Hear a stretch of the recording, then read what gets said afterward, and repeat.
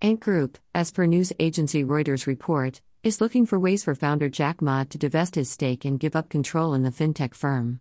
Ma owns only a 10% stake in Ant but exercises control via related entities, as per Ant's IPO prospectus.